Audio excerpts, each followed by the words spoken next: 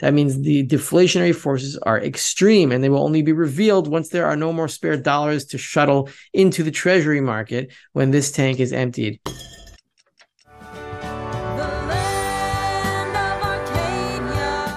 Well, hello there, my friends. Rafi here from the End Game Investor with this week's Silver Report for Arcadia Economics from the war zone of northern Israel, although nothing right here where I am is happening right now.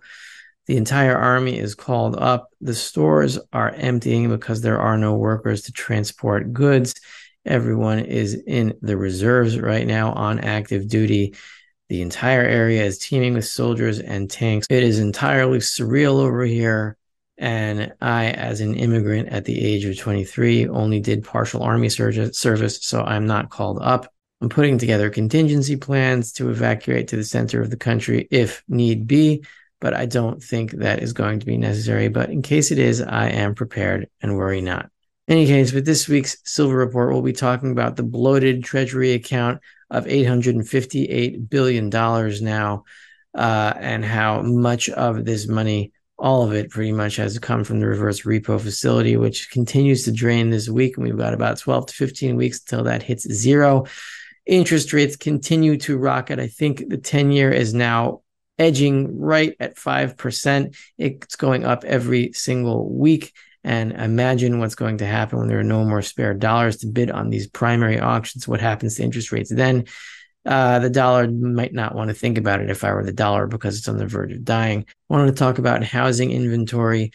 Housing inventory in the United States is at a near all-time record low. So despite mortgage rates hitting, I think, 7.6%, 30-year mortgage rate at 7.6%, something near that.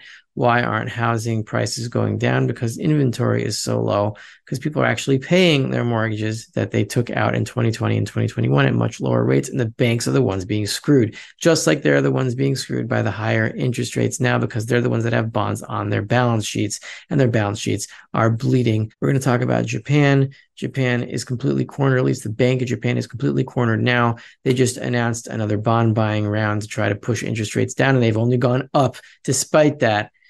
We're talking about the gold COTs. They are at the same level as we saw when gold was at 1620, and now gold is about 1960, with the same commitment of traders' reports. That means probably that there is a major breakout imminent. And this Silver Report is sponsored by Fortuna Silver Mines, symbol FSM. And I wanted to show you one long-term chart of Fortuna to give you an idea of why it doesn't really matter what level the stock is at now. And this pretty much goes for all responsibly managed gold and silver miners. Fortuna has a special place in my heart because it is both a gold and silver miner, and I know its management. This is a long-term chart from Gold Charts Are Us of Fortuna Silver Mines. Now, I didn't make this a logarithmic chart because that hides some of the realities here. We see that there are three major rallies that this stock has made since 2008, and that is here. That from 2010 to 2011, and it was a very, very quick rally.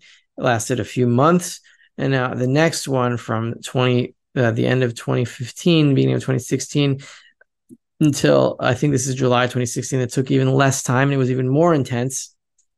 And finally, we have this rally from March 2020 to August 2020. It was even quicker than the second rally, and it was even more intense. So the point here is that gold and silver miners, they're not really stocks that you want to time. They're stocks that you want to accumulate, or I'm speaking for myself here, not for anyone else. Do your own due diligence and all that stuff. So we have Fortuna at around $2.5, $3. I think it's $3 now. The next rally of this caliber is going to be like this. Like these rallies have been, except it's going to be even sharper and even quicker once the financial system starts to be torn down. So there's not going to be time to enter positions here once you see the rally starting, because you'll be second-guessing yourself, third-guessing yourself. Instead, you just want to have your position and wait for the inevitable crazy rally once the dollar snaps, and it is very close to doing so, and we're going to say why right now in this week's Silver Report. So we're going to start with the bloated Treasury account. I checked the Treasuries account at the Federal Reserve Bank of New York, and it is at $857,495,000,000 If you look at the chart down here, you'll see that this red line is where the balance is now. This chart is a little bit behind. This is the current balance over here. So we have $857.5 billion line over here for October 19th, and we haven't hit that since it looks like May 2022, almost 2 years ago. So the Treasury is bloated with cash. It's going to start spending it, and a lot of what it's going to spend it on is going to be the war over here and the war in Ukraine. I think Joe Biden has pledged another $100 billion of your money, and I do not want it over here. I'm not saying that this is a good move for the Treasury, but the account is going to empty soon. And once it does, they're going to have to raise more money from the reverse repos. And where are we on the reverse repos? Before we get to the exact level, this chart is of the money supply. Now, we've had $836 billion deposited since June 2nd. And that's why this number, 857, is so important, because the low here is $21 billion. And now we're $857 billion. So that means that the Treasury has sucked out about $836 billion since June 2nd. And how much has the reverse repo facility, where all this money is coming from for Treasuries, where is it? How much has it been drained? $1.1 trillion since June 2nd. Now, you would expect that if the reverse repos have drained by 1.1 trillion, you would expect to see a higher money supply, as that money that's outside the money supply in the reverse repo facility now goes into the money supply through the banking system. But the money supply has been stagnant since June 2023, when the reverse repos started to flow into the banks. There is no difference between the money supply back then. Here's the beginning of June money supply. It's about 20.9 trillion. And now it is about 20.8 trillion. It is down $100 billion, despite the flow in of $1.1 trillion in reverse repos since then. That means the deflationary forces are extreme, and they will only be revealed once there are no more spare dollars to shuttle into the Treasury market when this tank is emptied. Now, where are we in this tank? We'll go back to this slide in a second, but this tank is now at $1.1 trillion, and you see that over the last 8 weeks, we have lost, this is a weekly chart of the amount of change in reverse repos per week. This is the longest streak of consistent weekly drains of the reverse repos since here, where we had 7 weeks, and this is 8 weeks. So this is a new record. This is a rate of $83 billion per week over the last 8 weeks. If that rate continues, then we have $1.1 trillion divided by $83 billion per week. That's 14 weeks until the reverse repos facility is completely drained. And then what happens then? We'll go back to this slide. So I'll read it to you. I have a very nice reading voice. Substantially all dollars coming out of the reverse repos are going into the Treasury's bank account. This is a fact. This means that Treasuries are being bought with reverse repo dollars. Despite this, interest rates on Treasuries are rising fast. I think they have broken or are about to break 5% today on the 10-year. Meaning Treasuries are falling in value despite the fact that there is a reverse repo spare dollar tank bidding on all of these auctions. They shouldn't be falling so fast. Now, if we take that situation, imagine what happens when there are no more dollars in the reverse repo facility. What happens to Treasuries? What happens to them is that demand falls through the floor. And you could have a day where interest rates go from 5% in the 10-year to, say, 7-8% overnight. I gotta get Wilson and tell him to sell! Idiots! Get back in there at once and sell! I'm not predicting this specifically. I do not know exactly what's going to happen, but I know that most of these Treasuries are being funded by reverse repos, and they're not going to last forever. And when they run out, interest rates are going to have to skyrocket very quickly, just like they did during the repocalypse of September 2019. We saw how rates go from almost 0 to 10% overnight. The same thing could happen on the long-term end of the Treasury market because of the end of the reverse repo reserve tank. This could happen. I do not know exactly what will happen, but something like this could happen. And when it does, there will be panic from the Fed. Now, nobody else is buying now except the RRPs. Think about what happens to interest rates the day after RRPs run out. Now let's move to housing inventory.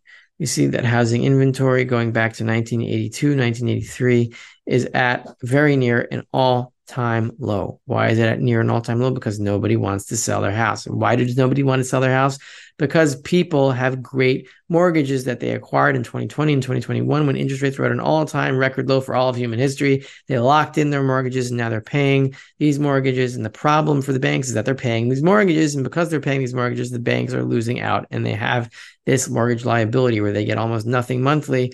And their balance sheet gets whipped even more. So the banks are in big trouble and they're about to implode. Let's move to gold now, into the commitment of traders reports. I don't go into this very often, but what is going on with gold right now in the COTs is pretty rare. So we're going to go into the details here. We see the reds, the non-commercials, which are the speculators on the top and the longs, and the blues, the commercials, are short on the bottom. The amount of longs versus shorts are at a level. If you see here in the box, this here was the gold low of about 16.18, I think the price was. The COTs back there were at the same level, very similar levels to where the COTs are now, which means there is a lot of room to move up from here, just as there was a lot of room to move up from this area at 16.18. Technically, we're in good shape, and we see here in the graph below, in the green, that open interest, the amount of contracts open, has not moved, despite the fact that price has moved up from about 1820, 1830, wherever that was, to about 1960 now, about $120. And open interest has not been affected, which means that the futures market is not the one moving the price here. We're going to go into Japan, and I think this is critical. I think Japan is at a critical stage. The Bank of Japan is really cornered. I don't know how much longer it's going to last before something in the yen or the Japanese bond market really snaps. Could be days, could be weeks. I don't think it'll be longer than that. Here is the title. The Bank of Japan is screwed. This is not the title to the article that's pasted here. This is from Bloomberg. That is my own title, and I don't want you to think that that this is a Bloomberg title. They don't use that kind of language. I do. This is from October 18th, 2023. I'll read the first two paragraphs here. The Bank of Japan announced an unscheduled bond purchase operation on Wednesday. That is October 18th. Yesterday, as I'm recording this, 2 days ago from when you're seeing this, reminding the market of its determination to slow the pace of increases in sovereign yields. The operation had no immediate impact. This is the key. Had no immediate impact on the benchmark 10-year yield, which earlier in the day touched 0.815, a fresh decade high. Japanese government bonds have faced renewed pressure amid a sell-off in U.S. Treasuries. So what the point is here, that the Bank of Japan just announced yesterday a bond buying exercise, which usually pushes Japanese rates down because, the central bank buys the bonds, the rates go down, but that's not happening this time. They've bought more bonds, and despite that, rates have gone up. We see that in the chart over here. Here is where the Bank of Japan announced the big bond buying exercise, and look what happened right after that. Interest rates go up from about 0.81 to 0.85. Right, the 10-year Japanese bond does no longer cares that the Bank of Japan is buying any more bonds. Doesn't matter. Rates are headed up anyway. And what's happening with the yen? Well, the more bonds that the Bank of Japan buys, the weaker the yen gets. And we are at a game of chicken here at the 150 level that we've been testing since October 12th. Here is where it broke last time, and this is when the Bank of Japan sold treasuries to prop up the yen. Why doesn't it break through 150? Why are traders not pushing through 150? Because they know that 150 is the mark from the Bank of Japan, and once that hits, whoever is short the yen is going to get smashed. So if they're going to attack the 150 line, they're going to have to do it all together and hold for the long term, because they know that the Bank of Japan is going to end up, pushing their positions against them. So you don't want to cross 150 unless you have support from other institutions. And that is what I think is revving up. And once the banks feel confident enough, they're going to challenge the Bank of Japan and hit the yen. And the Bank of Japan then is going to sell more U.S. Treasuries, and interest rates on U.S. Treasuries are going to head even higher than where they are now. We could be in a spiral already, a positive feedback loop.